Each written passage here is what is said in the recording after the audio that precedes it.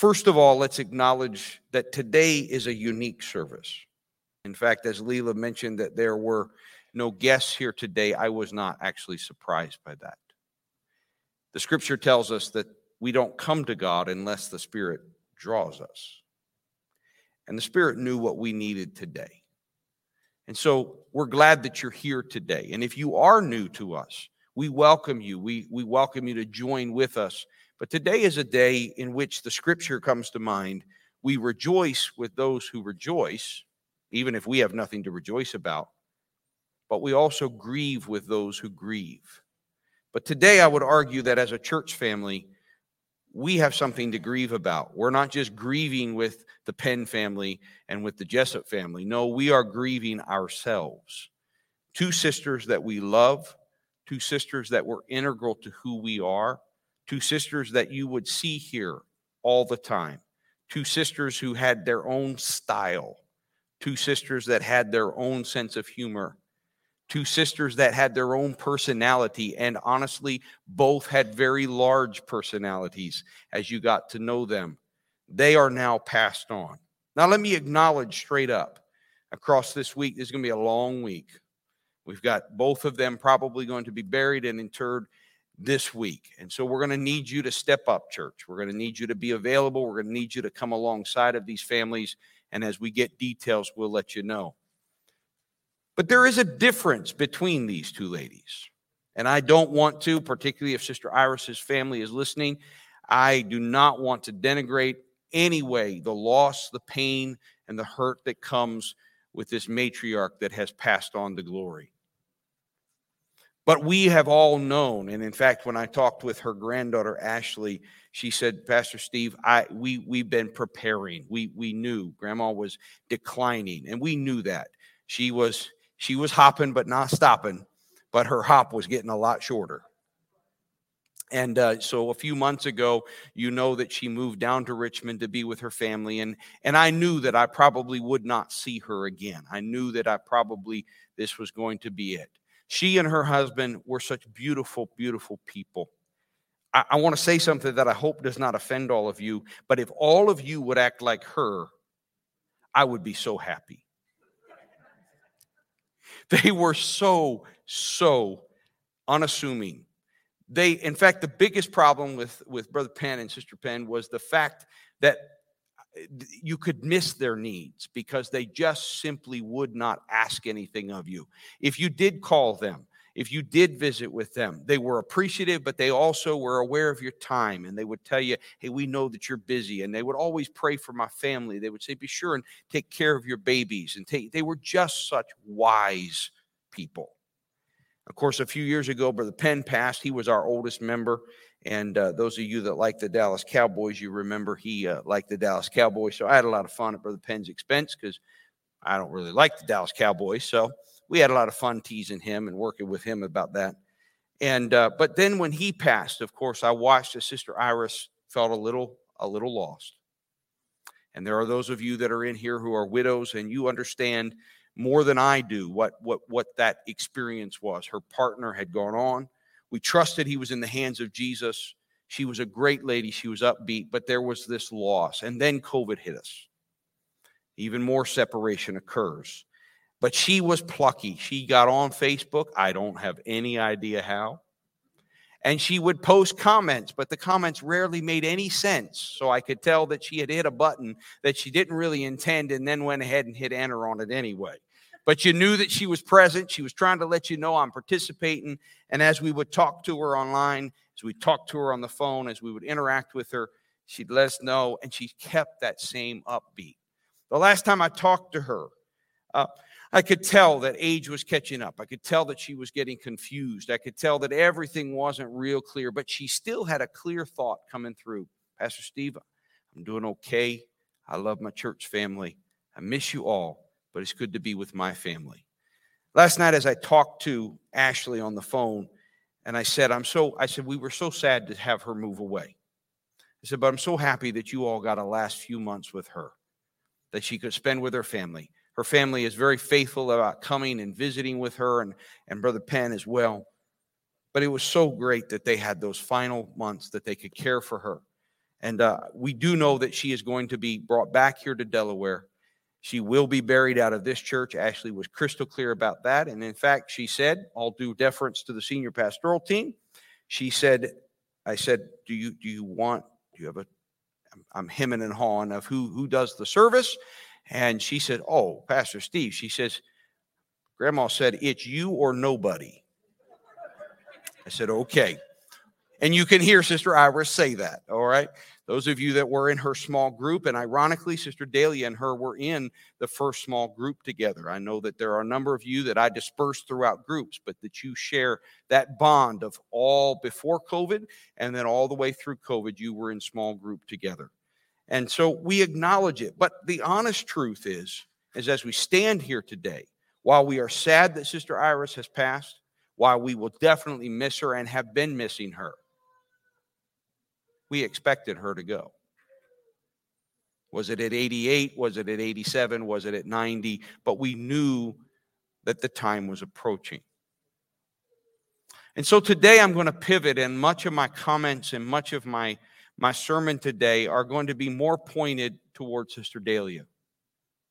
As a pastor, you have to understand something. The scriptures are crystal clear that the pastor needs to be apt to teach. The reason that this is so important among all the qualifications of pastoring is that teaching is what makes disciples. And times of crisis are moments where our faith is challenged, where our questions are the most acute, and where we struggle the most deeply. And it's in those moments, with the right tone, and by God's grace, I will have the right tone.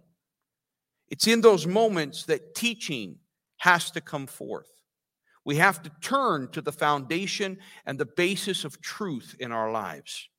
Because we can't turn to our experiences, because our experiences are upside down. Our emotions are unfettered. Some of you today are depressed. Some of you today are angry. Some of you today are confused. Some of you today just don't know what to think.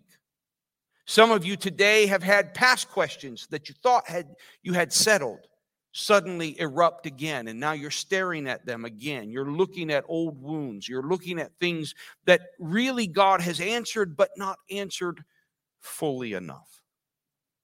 So here we are in the midst of a crisis. Here we are in the midst of a challenge. It's incumbent upon me that I teach you gently and kindly, but that I turn you to the scriptures and I turn you to what we can glean and understand in this moment, because it is essential that in everything, whether we are being blessed of God or we think we're being cursed of God, whether things are going well and we're happy, or things are going so unexpectedly and we're so confused and so upset, that in those moments we pivot toward the lover of our soul, not away from him. I say this to many married couples, that as long as you pivot towards one another in the midst of crisis, in the midst of trouble, even if you are having major trouble with one another, even if you are fighting, even if you are angry, if you pivot towards one another, over time, by God's grace, you'll work through that problem. It's when you pivot away from one another, you allow separation to occur, and you begin to kind of gradually move away from one another. That's where trouble sets in. That's where your marriage will end. And the same is true of our relationship with God. So this morning, my goal is to walk with you in grief. Some of you may never have experienced grief. Even today, you haven't yet experienced it like this. You may not be as close. You may only vaguely remember Sister Iris, or you may kind of remember Sister Dahlia standing at the back taking attendance. By the way, Lil, you do need to double check the attendance, but today, in honor of her, I did the attendance. The reason I say in honor of her is when she began to take this on, I would also take attendance, and I would race her on who could check off the person first. I didn't tell her I was doing it at first, because then I would do it and then watch her as her face would get this puzzled look as she would go to check the person who just came in, and it's already checked. I let that go on for a little while, and then I came back and I looked at her and I said, "I'm faster than you." She rolled her eyes at me, as you know that she could. She said, "Can I ever win with you?" I said, "No." So, if you're awake, if you're aware, Dahlia, if not, Jesus can tell you about it later. I took attendance today for you. Double check it, though. I haven't done it in a while, so I might have missed somebody. Whether you knew Sister Dahlia well, whether you knew Sister Iris well, the reality is that death grabs our attention. But for those of you that were close with her, it can shake you. I know that the reason that our announcement went out as late as it did is I begged the senior pastoral team, please give me time, because I got to get to my little girls. And I got to tell them. And I need to hold them. Many of you don't know, but Candace was every other week going to her home and was learning to cook with Dahlia. So over the last few months, Dahlia and her have become extremely, extremely close. So my babies have never had death like that, not that close. So you might be here today and you might have that closeness. And if so, if this is your first time, it's probably rocking your world. So my job today is to walk with you in that. But my job is also, even in walking with you, to teach those of you who right now are depressed, to teach those of you right now who are angry, to teach those of you right now who are confused, but to teach all of us so that whenever death does come, whenever you do face someone close, that the words of truth that are in the scriptures are the basis, not our emotions, not our feelings, not our experiences, but the words of truth are the basis of our response. I can't love you, congregation, and not teach you that. So I'm not here to lecture you. And I'm certainly not here to tell you that you need to get rid of that anger or that confusion or that depression. In fact, I'm going to tell you the opposite. It is certainly appropriate today and for probably most of this week to walk through that. To walk through that. The biggest problem that we in America have in general is that we try, like everything else, to rush the process of grief. Slow down. And today, that's exactly what we're going to do. If you're here and you haven't received the gift of the Holy Ghost, God can fill you with the gift of the Holy Ghost. I know it was at a funeral that Sister Jackie first felt the presence of God that brought her here. So I'm not limiting God, but I'm also not today here to try to get somebody in the baptismal font or to try to pray somebody through to the Holy Ghost. If God wants to do that, it'll happen. I'm here to walk with all of you through a reality that is a product of sin.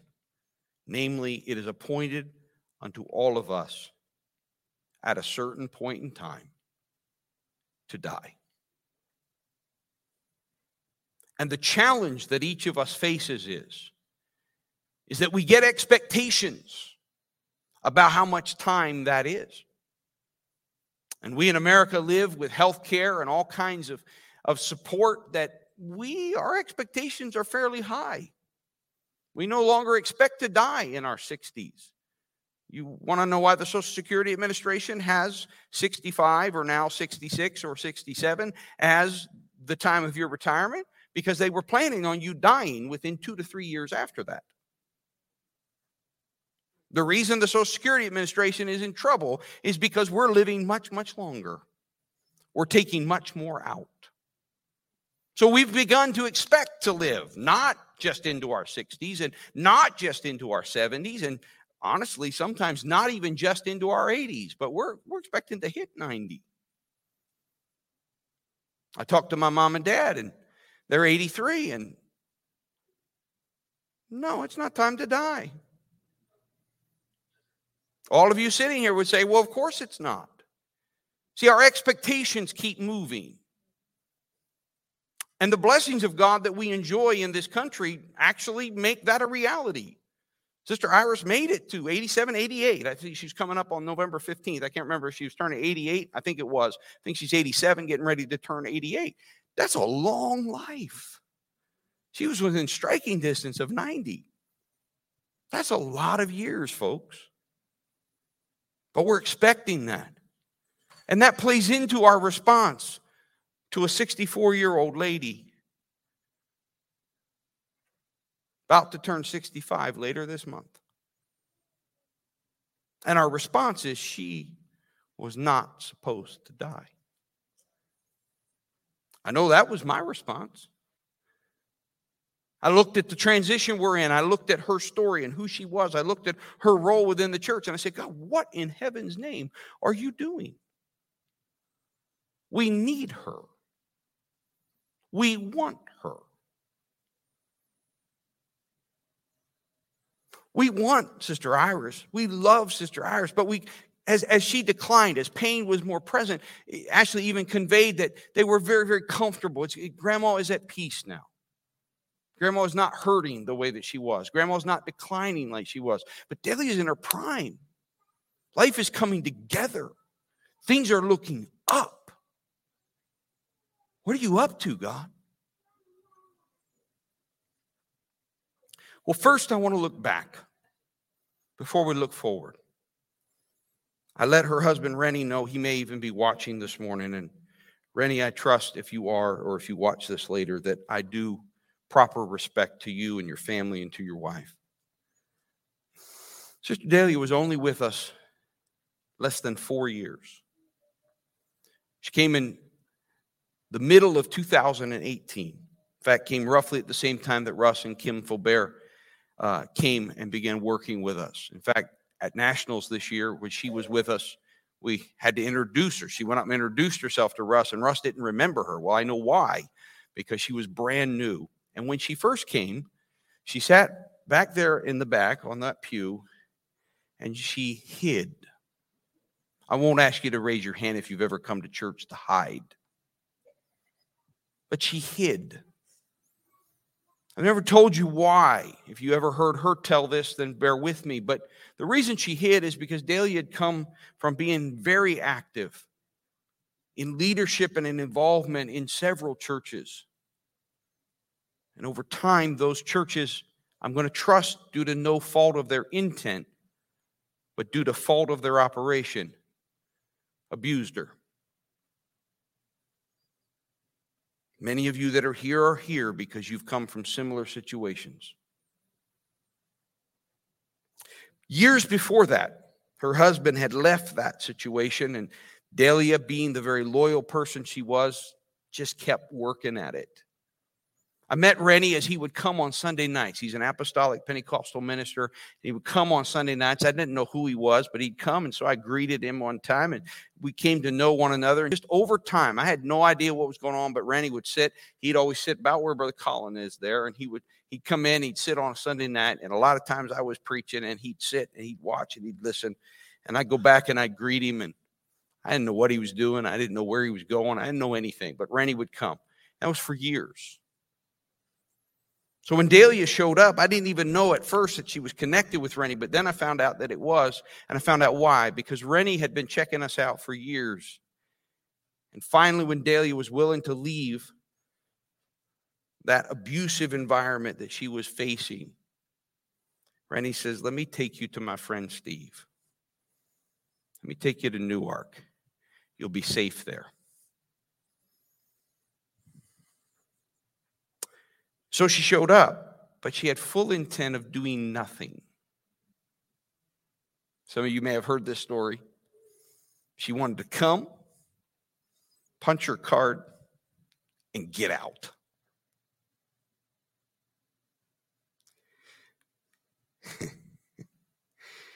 I remember watching her come in. I remember her sitting there very quietly. My brothers and sisters, you know I watch everything. You are always on my radar.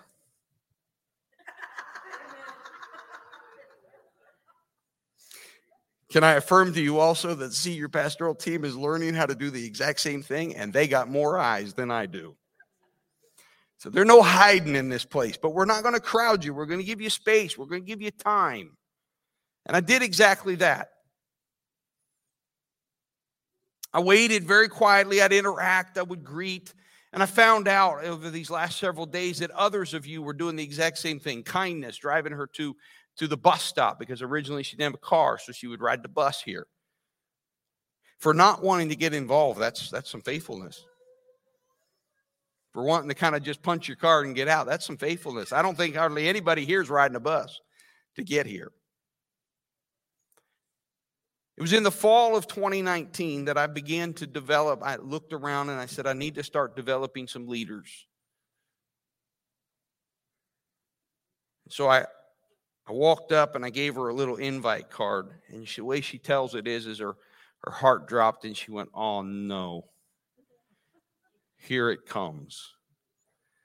I met with her and she told me her story, and my heart broke when she told me that the environment from which she was coming, because of power and control, leadership had gone all the way to the point of causing her to doubt whether she was even filled with the wonderful Spirit of God. I sat and I listened. If any of you, and I don't want to make this about me, but I do want you to hear one thing. If any of you have ever had trouble with my brashness, if you've ever had trouble with the sweep of my personality, please understand, I know it's hard to live with sometimes, but every once in a while, God can use it for good. I sat and I listened as I was at dinner with her. And she told me this whole story, and I sat there, and I really do try to be humble, folks, but I listened to this story and I measured it up against Scripture. And it made absolutely no sense. And so in typical Stephen Beardsley fashion, I flicked my hand and I said, all of that is garbage. Who am I to say that? I don't even know the elders she sat under. I don't even know the churches. But all I knew is it didn't line up to the word. So I flicked my hand and I said, all of that is garbage. I said, why don't you just keep loving Jesus? And I watched her slowly. She come and she stand in this altar. And I watched her fall back in love with that Jesus that somebody had alienated her from. And we'd opened the door back up that she could love him. I invited her into this developing leaders group, and she would roll those eyes at me. Oh, Daly, I'm going to miss those eyes. They spoke volumes. We used to tease her she should have been born in Cuba, because Cuba doesn't use words because of the communism and that. They use little clicks and clacks and little nods, and those eyes would have been useful. They said nothing and yet said everything. Then COVID hits, and I watched as she just kept stepping out. We'd get on Zoom calls. I loved it. Dahlia, I love you to death, but you didn't know how to position a camera. See, I got to tell you some things that I ain't going to say at her funeral, okay? If I have a chance to speak, I'm not saying any of this, but I will tell you, oh my goodness, she knew she was great, but she did not know how to position a camera. I saw more of Dahlia's nostrils than I was supposed to see. What's ironic about it is she hated her picture being taken. In fact, a picture that those of you that have seen online of her with our NABQT trip, she kept hiding behind my seat. So what I would do is I would take these selfies of the group and I would make her think she wasn't in the picture. And then at the last moment, I would pop my head and snap it. It was the only way to catch her. But she kept pursuing her Jesus. She kept reaching for her Jesus. She kept getting outside of her comfort zone. Then we come back in person and we begin the volunteer refresh, and she sidles up to a table about Bible quizzing. She doesn't know anything about Bible quizzing. But she hears Bible and she hears kids, and she's like, well, maybe I could help. Well, you don't just help around here. We move you pretty fast. She became the intermediate assistant coach working with Steve Lanciano. So when it came time to leave for nationals this year, I reached out to Lil and I said, you need to find out if Dahlia wants to go. And the answer came back emphatically, absolutely. I feel guilty because she literally spent an entire week away from her hubby and with us. Came back home on a Thursday evening, spent one day with her husband. And then she passed. Caleb already referenced to you, I've been in quizzing a long time, since 1985, so I know a lot of people. So it's kind of hard to move around quizzing without somebody wanting to chat with me. And the first night, you're seeing people you haven't seen in a while, and we haven't been to nationals for 2 years. So there's a lot of people we're connecting back up with. And for once, Dahlia was not deferential. For once, it was not Pastor Steve. She was on it. She finally comes over and tugs on my elbow and says, I want to go to that table. I need to know what to get to help my quizzers.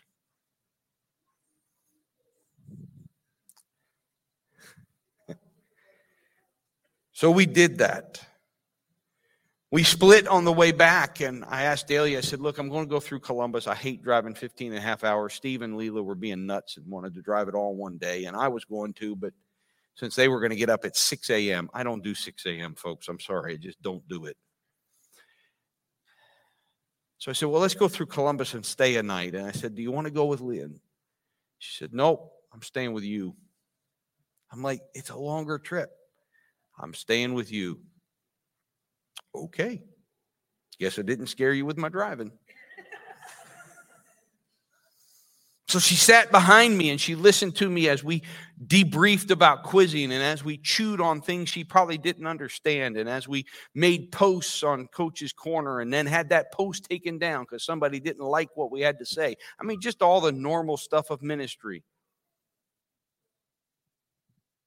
And later, Leela and others have told me that she would, when talking about these types of opportunities with myself and others, she would say, it is such an honor to have access, to just listen, to be involved. So now, take all of your personal feelings. Maybe there's not a lot, or maybe there's a bunch. And listen to what I painted to you as a picture. And no, Caleb, you're right. She wasn't perfect. And, you know, she could be very bullheaded. She was quite aggravated with Leela, who made her late one day because she had promised to be back with Candace by 2:30, and Leela got her back at 3. Personally, I'd have been mad at Leela too, but that's neither here nor there. None of us are perfect. If we paint a picture of perfection, then I'm sorry, because it's not true. But the reality is this. Here's a woman who spent the majority of her life walking with Christ in environments that did not treat her correctly. And now, life is unfolding for her. Service is happening for her. And God allows the unthinkable. Give me my title slide. God allows the unthinkable.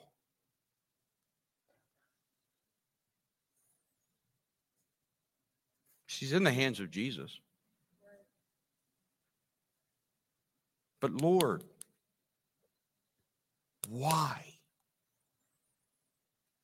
What are you doing?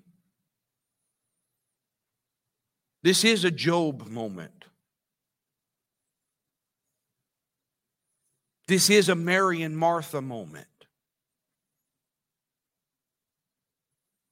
This is a moment where God is not operating in the manner that he's capable of operating. Don't tell me God could not have fixed that. He's a healer. I know that he can heal. He's a miracle worker. I know that he can perform miracles. Nothing is impossible with God. All things are possible with God. Nothing's too hard for him.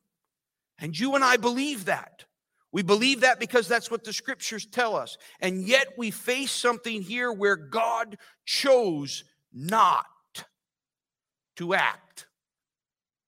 He allowed the unthinkable. So the first thing I need you to understand is that God did not take Dahlia. I know our language, and I'm not being mean to anybody, but God didn't take Dahlia. He was involved in the process, yes. For the spirit that came from God, the breath of life that came from God returns to God. God is involved in the process of death. But death has never been God's intention for any human being. Death is the results of sin. Death is the wages of sin. And it's not particular. I'm not talking about Dahlia did something and therefore she died. Sister Iris did something and therefore she died. No, the world is broken by sin. And because of that, each of us now are under the weight of that sin. And we die because of the brokenness of the world. We were intended to live forever, but we broke the world collectively as humans. And sin has now put upon us the wages of that, which is death. But God raised Lazarus from the dead. We know about resurrection. We know about healing. We know about the miraculous. And herein lies our pain, our depression, our confusion, maybe even anger. When God allows the unthinkable. God didn't kill Dahlia. God just simply did not act to counteract the broken world. When she began to have trouble with breathing and lost consciousness, God didn't act. When the ambulance arrived and the paramedics began to work, God didn't act. And when life left her body and the very spirit that God breathed into her as a tiny little baby in her mother's womb, and God received it back to himself, God did so by not acting. My dear brothers and sisters, this is going to happen to every single one of us. And perhaps it's a lesson for us to learn, because I promise you that even though we may be more comfortable, even though her family may be more comfortable with the passing of Sister Iris due to age and failing health, I've yet to meet a human being that doesn't fight to live. Scripture says eternity is in the heart of man. We know we're meant to live forever. Even those of us who know about eternity, who know about salvation, who know about the blood of Jesus Christ, when it comes, everybody wants to go to heaven, as the old country song says, but nobody wants to go now.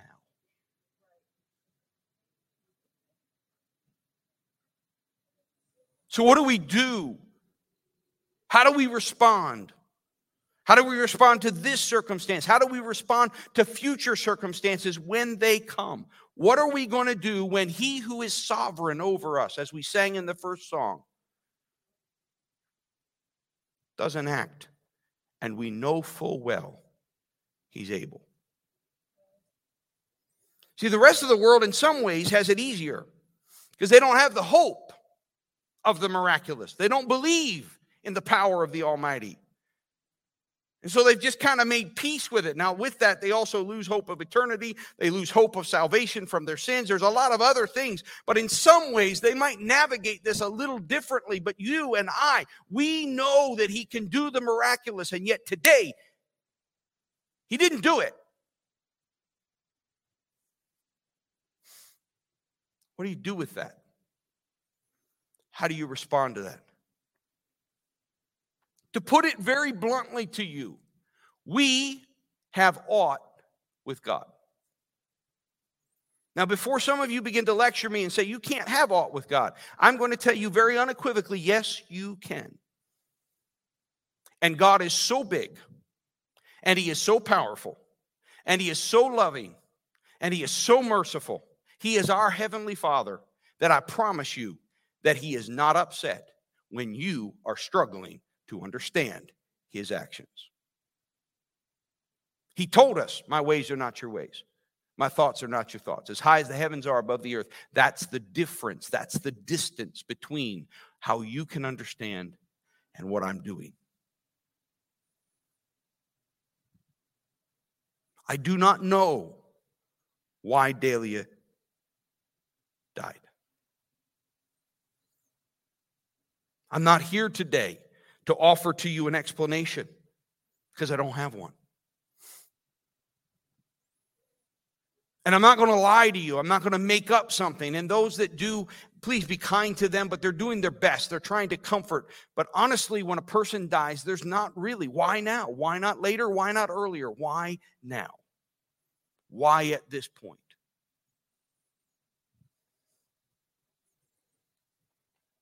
From my perspective, God, why?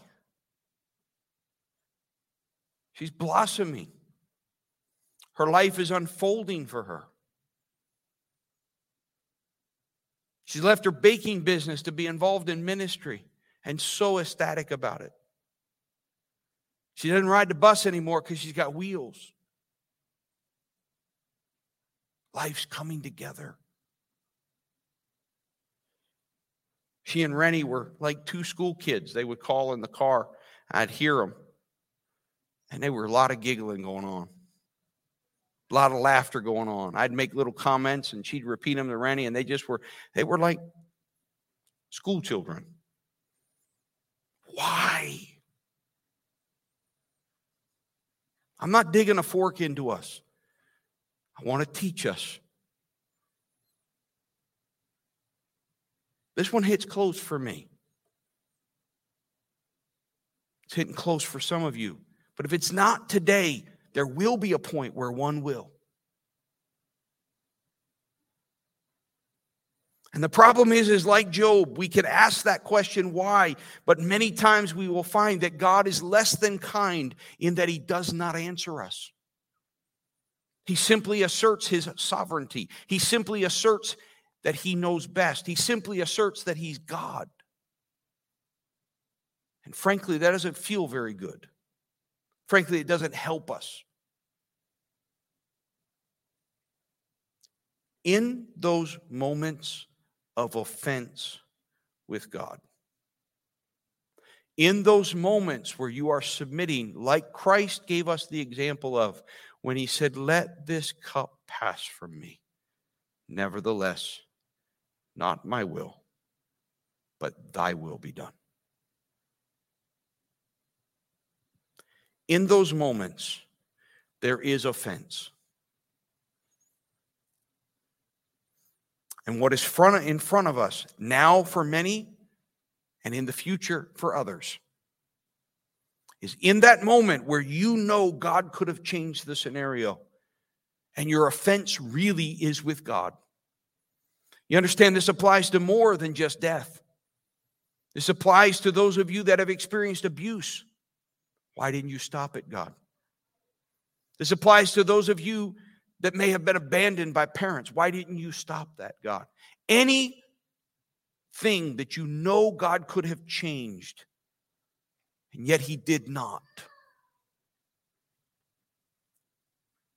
In that moment, you face a choice.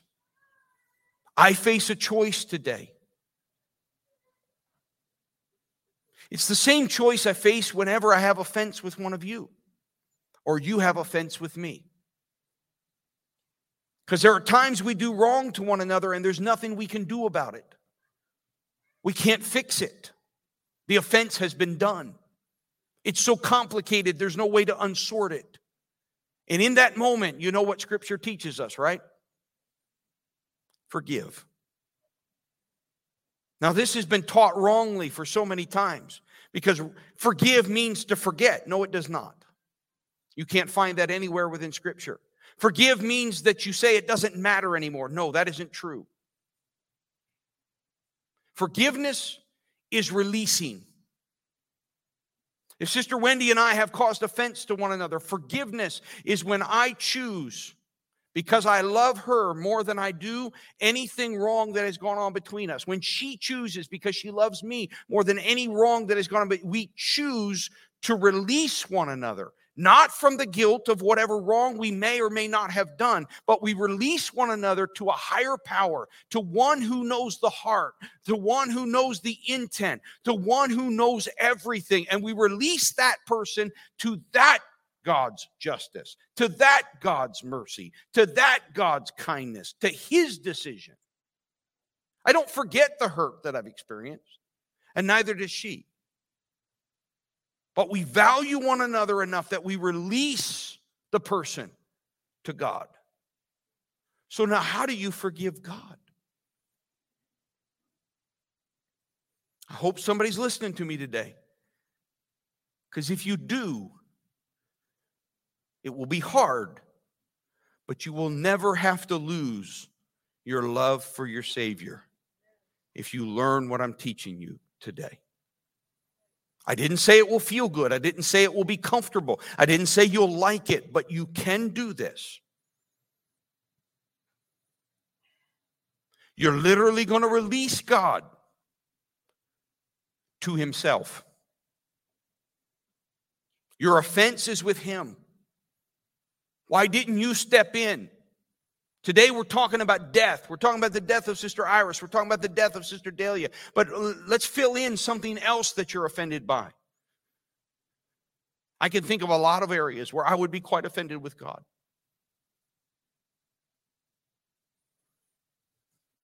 The only way you can do this is that you make a basic choice to believe that God is and that he's good. Hebrews puts it this way. You can't please God unless you believe that he is and that he's a rewarder of them that diligently seek him. Well, this doesn't feel like reward. I know. So you take the offense. See, we can't talk about never being offended with God. This is what's wrong. And I'm sorry for being this strong and this bold, but I'm telling you, this is what's wrong. We do not give ourselves permission to be angry or to be upset or to be disappointed or to be depressed or to be hurt by the actions of a God who we do not understand. In fact, rarely do we understand. Why would he save me? I don't know how to understand that either. Why would he forgive me? I don't understand that either. But it's for my benefit. And so like Job, are we going to receive the things we don't understand because they're to our benefit? And we won't receive the things that we don't understand that aren't for our benefit.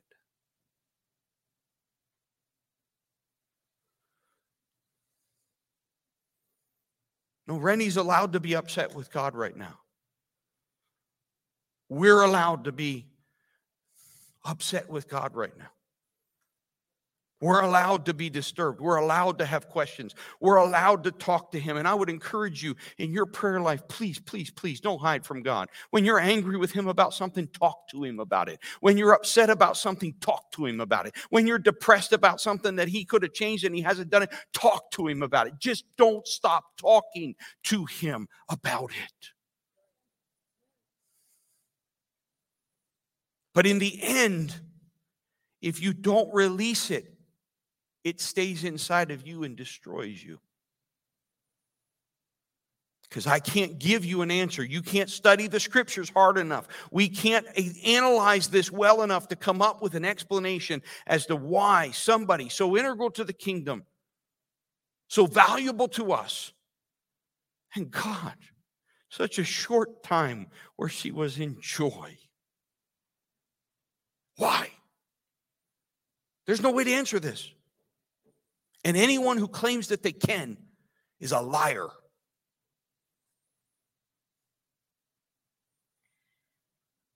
Only God can tell us everything. And right now, he's silent.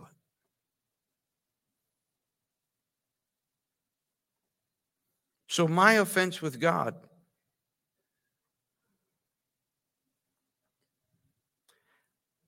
I either allow it to destroy my relationship with him and in turn to destroy me as bitterness eats at me. Or I choose to believe that he's good. And though I don't understand, I release him to his own judgment, to his own righteousness, to his own justice. I forgive God.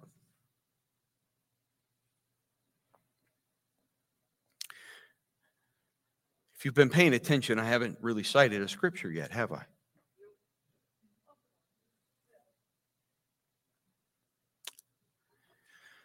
I want to take you to two.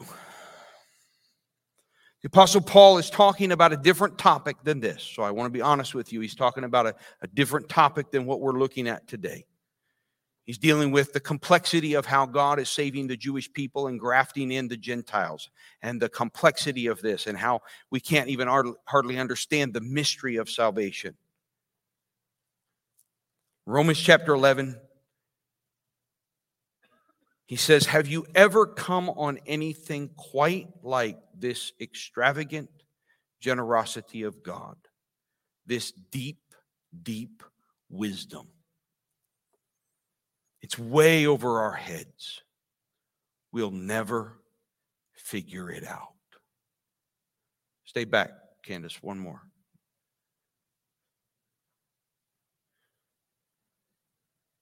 If Delia were speaking to us today, in fact, it irritated me how much she would say it at random. She would just say, thank you. I mean, the things that I'm like, who are you thanking? But the goodness of God did not fail her, and she knew that it had not failed her. And so she just constantly kept saying, thank you. Another one she would say is, I'm just so appreciative. I'm just so appreciative. So I'm not here to tell you not to be angry or to be depressed or any of that, but I am here to tell you that if I know Delia at all, she would rebuke us. She would roll her eyes at us.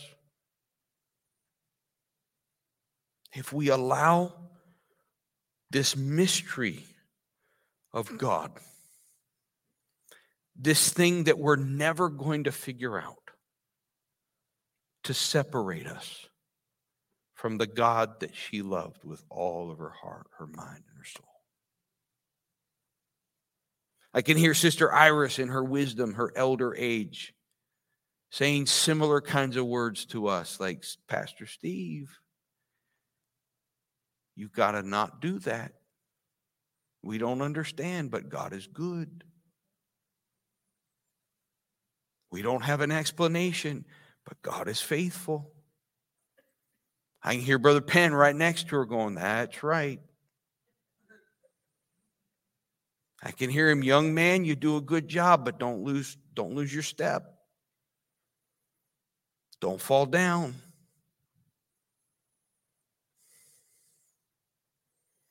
Paul goes on, he says, is there anyone around who can explain God? Anyone smart enough to tell him what to do? Anyone who has done him such a huge favor that God has to ask his advice? Everything comes from him. Everything happens through him. Everything ends up in him. Always glory, always praise. Yes, yes, yes. That's the backdrop for a verse of scripture that I give to you today that we all know pretty well. Romans 12, verse 1. So here's what I want you to do. God helping you. Take your everyday, ordinary life. You're sleeping, you're eating, you're going to work and walking around life, and place it before God as an offering. Embracing what God does for you is the best thing you can do for him.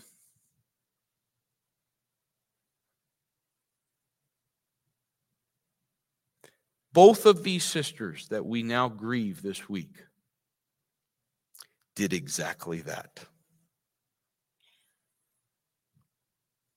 They did not understand all that life brought them. They did not understand all that they experienced. And can I say to you and to myself, we don't understand all that God is doing. But with our ordinary, everyday, walking around, sleeping and eating life, the best thing we can do is embrace what God is doing.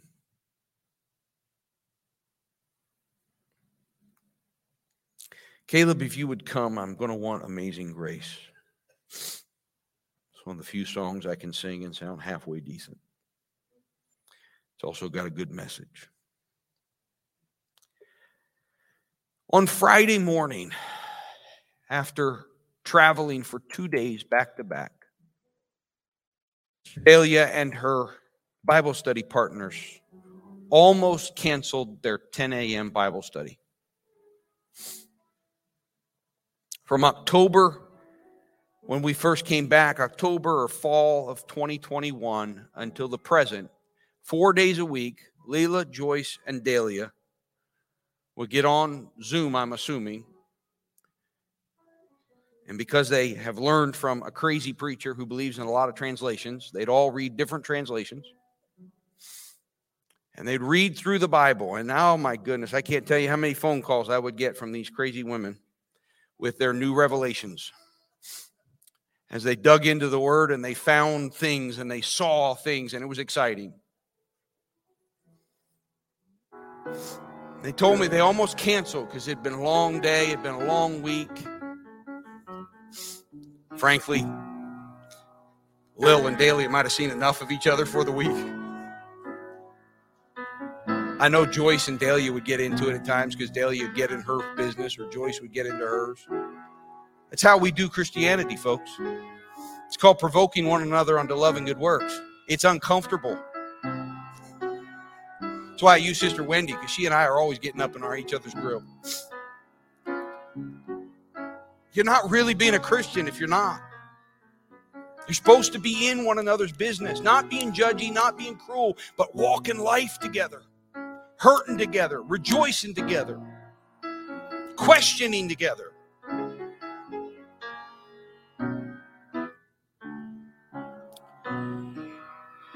Well, they went ahead and did the Bible study. And in our conversations, I said something, and Lil says, oh my goodness, Steve, we got stuck on this one passage of Scripture. You got to read it. And when I read it, I said, okay, I know exactly how to end the sermon on Sunday. The beginning of book 3, if you will, in the book of Psalms, chapter 73. This is what they read. This is what they studied. The day that she passed. No doubt about it. God is good. Good to good people. Good to the good-hearted. But I nearly missed it. Missed seeing his goodness. I was looking the other way. I was looking up to the people at the top. I was envying the wicked who have made it, who have nothing to worry about, not a care in the whole wide world. Pretentious with arrogance. They wear the latest fashions in violence. Pampered and overfed, decked out in silk bows of silliness. They jeer using words to kill. They bully their way with words. They're full of hot air, loud mouths, disturbing the peace. People actually listen to them. Can you believe it? Like thirsty puppies, they lap up their words. What's going on here? Is God out to lunch? Nobody's tending the store? The wicked get by with everything. They have it made, piling up riches. I've been stupid to play by the rules. What has it gotten me? A long run of bad luck, that's what. A slap in the face every time I walk out the door. If I'd have given in and talked like this, I would have betrayed your dear children. Still, when I tried to figure it out, all I got was a splitting headache. Until I entered the sanctuary of God. And then I saw the whole picture. The slippery road you've put them on with a final crash in a ditch of delusions. In the blink of an eye, disaster, a blind curve in the dark, and nightmare. We wake up and rub our eyes, nothing. There's nothing to them. and there never was. When I was beleaguered and bitter, totally consumed by envy, I was totally ignorant, dumb ox in your very presence. I'm still in your presence, but you've taken my hand. You wisely and tenderly lead me, and then you bless me. You're all I want in heaven. You're all I want on earth. When my skin sags and my bones get brittle, God is rock firm and faithful. Look, those who left you are falling apart. Deserters, they'll never be heard from again. But I'm in the very presence of God. Oh, how refreshing it is. I've made Lord God my home. God, I'm telling the world what you do.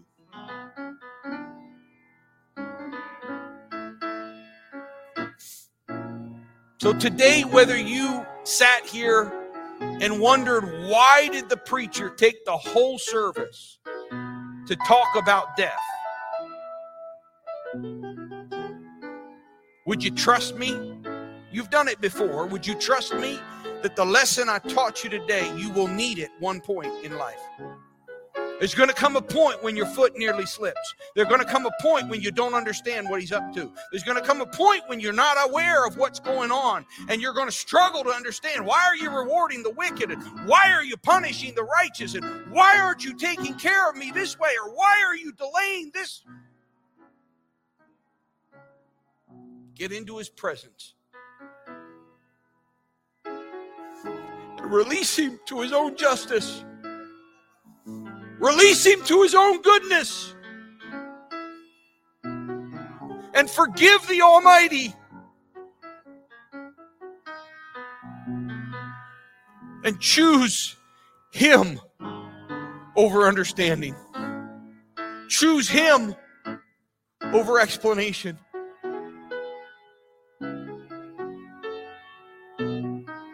Because there'll come a point when you'll enter his presence, whether in this life or in the life to come. There'll come a point when you enter his presence, and then you'll understand.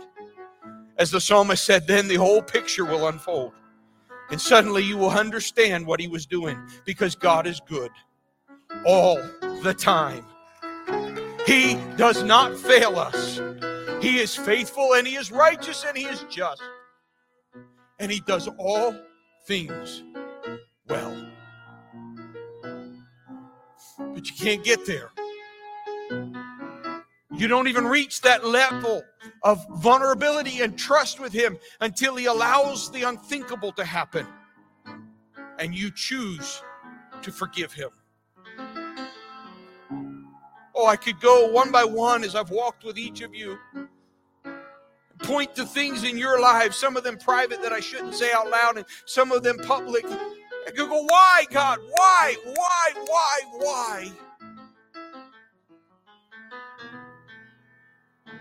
But I've come to the sanctuary of the Lord, which, by the way, is not just this building, but it's into his presence. I've come to the sanctuary of the Lord. I've come into the presence of the Lord. And you all did it so beautifully before. You lifted your hands to him and you loved him. You worshiped him despite all the pain. You worshiped him despite all the suffering. You worshiped him. You said, God, we love you. God, we adore you. God, we choose you. So today I challenge you, and maybe it's not real hard for you today, and others of you, it's hurting really bad right now. Embrace the sorrow. Don't run from it. Let it course through you. And then at that appropriate moment, release him. Forgive him for not having done what you know he was capable of doing. Because you choose to believe that in his goodness, somehow, loss is in his overarching plan, gain. This is why the Apostle Paul said, we do not sorrow as those who have no hope.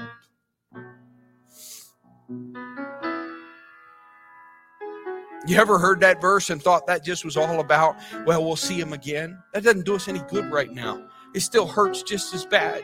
The fact that I have hope of seeing Sister Daly again doesn't help that right now I will never see her again. It doesn't help Leela and Joyce that they will never do a Zoom Bible study with her again. I'll never have her walk up to me and call me pastor and me look at her and go, well, I'm one of your pastors. And she would just shake her head so mad. Because in everything she was excited about, there was one thing she was not excited about. She didn't want me going. Well, you kind of got your wish, you goofy woman. I'm still your pastor. It's allowed to hurt. But then in the end, I forgive God. And I choose to believe He's good.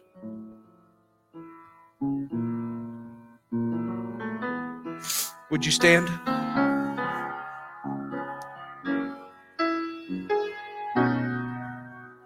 The only way you can do this is by the help of God. Did you hear that in Paul's statement? Give your everyday life by the grace of God, by the help of God. The only way we're going to be able to do this is if God helps us. I don't know if this is the best song, but right now I want us together because there's something powerful about songs. I read you a psalm. You know what a psalm is? It's a song.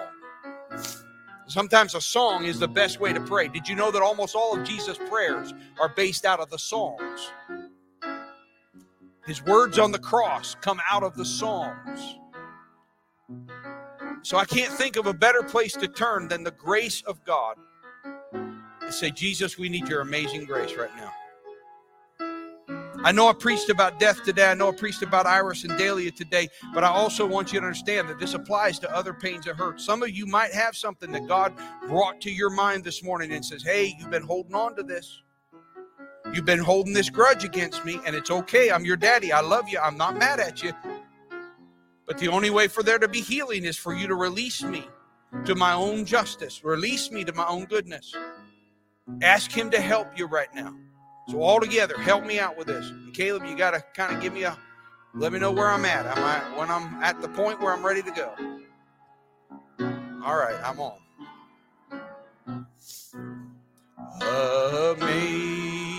Amazing grace, how sweet the sound that saved a wretch like me. Oh, I once, but now am found, was blind, but now I see. Verse 2, was grace that taught my heart to fear, and it was grace my fears relieved. How precious did that grace appear the hour I first believed. The Lord has promised good to me. His word, my hope secures. He will my shield and portion be, as long as life endures. Through many dangers, toils, and snares, I have already come. It's His grace that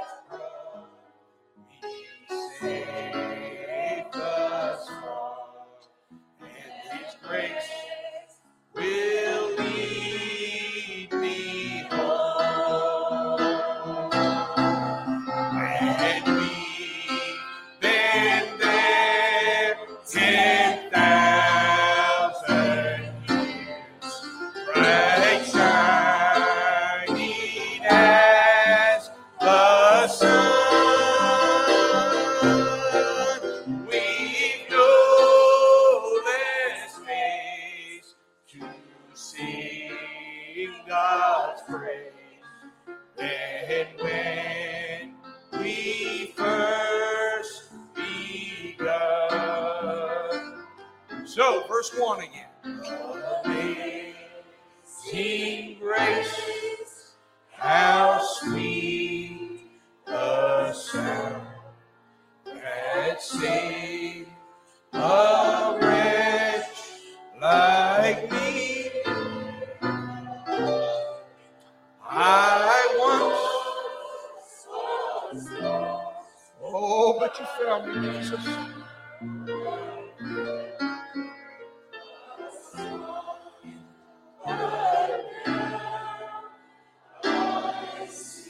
Would you love him right now, church? Would you lift your hands and your voices to him and love him right now? God, I love you this morning. I choose, oh God, that you are good. I choose, oh God, that you are good. I release you to your own goodness and mercy and justice and righteousness. I forgive you, God, for that which I do not understand. And I love you and I worship you with all of my heart, my mind, my soul, and my strength.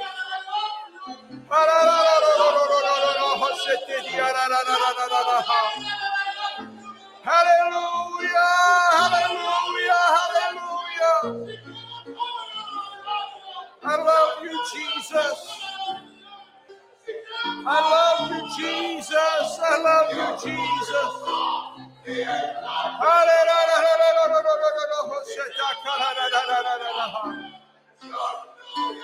Hallelujah, hallelujah, hallelujah, hallelujah. Oh, Jesus, I love you. I trust you.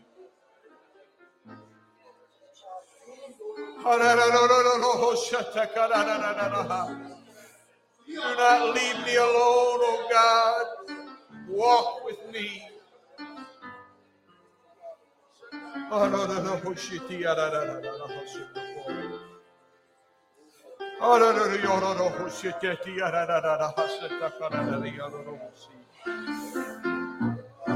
Hallelujah, Jesus. Hallelujah, Jesus. Hallelujah, Jesus. Hallelujah, Jesus.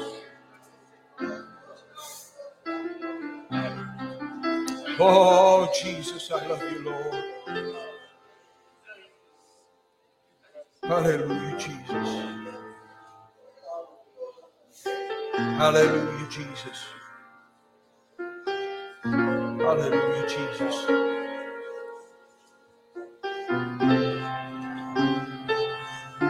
Perhaps this is what Paul was speaking of when he said,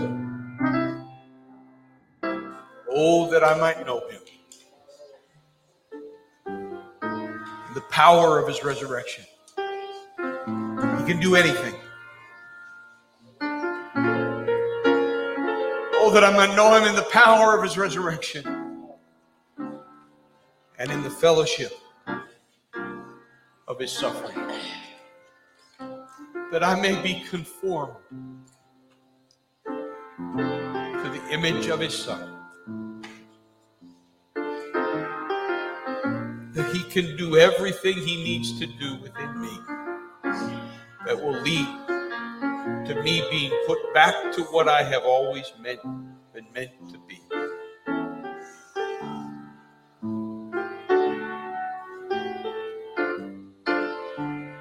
I like his power, but I got to marry it to the suffering.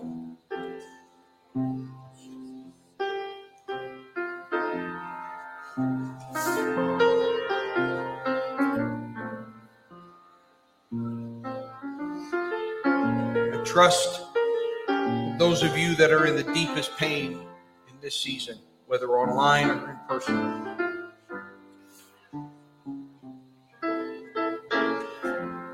that have pointed you in the right direction of what your process is, what your journey is. And those of you that maybe it doesn't make as much sense to you right now, I challenge you, please store it up in your heart. Because Because I promise you there's coming a day where this word can come back to you. And it can support you. And you'll have greater understanding of how to apply it. I love you all. We grieve together. This week we're going to grieve together. We're going to walk in grief. But he's going to walk with us. His grace is going to be sufficient for us. He will not leave us or forsake us. He'll be with us always.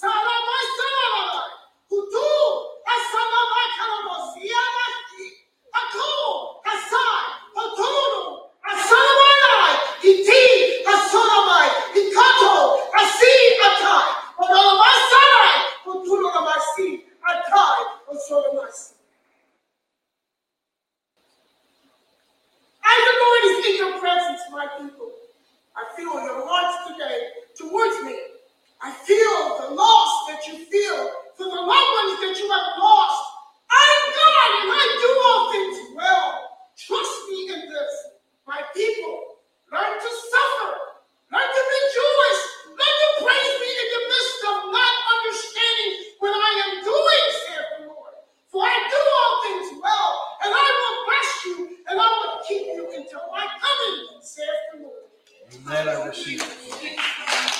Hallelujah.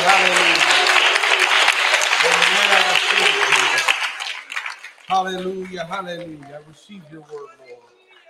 Hallelujah. Hallelujah. I receive your word, Jesus. Praise God. Praise God. Hallelujah. Hallelujah. Praise the name of Jesus. Praise God. Praise God. Praise God. God bless you all. Be responsive to us as we get information about both of our sisters' deaths and what we're doing with that. We will let you know. We'll communicate, email, text. We'll keep you posted. Please be responsive as you can in helping us as we care for the family and all that's happening. God bless you. Have a good Sunday afternoon. You're dismissed in Jesus' name.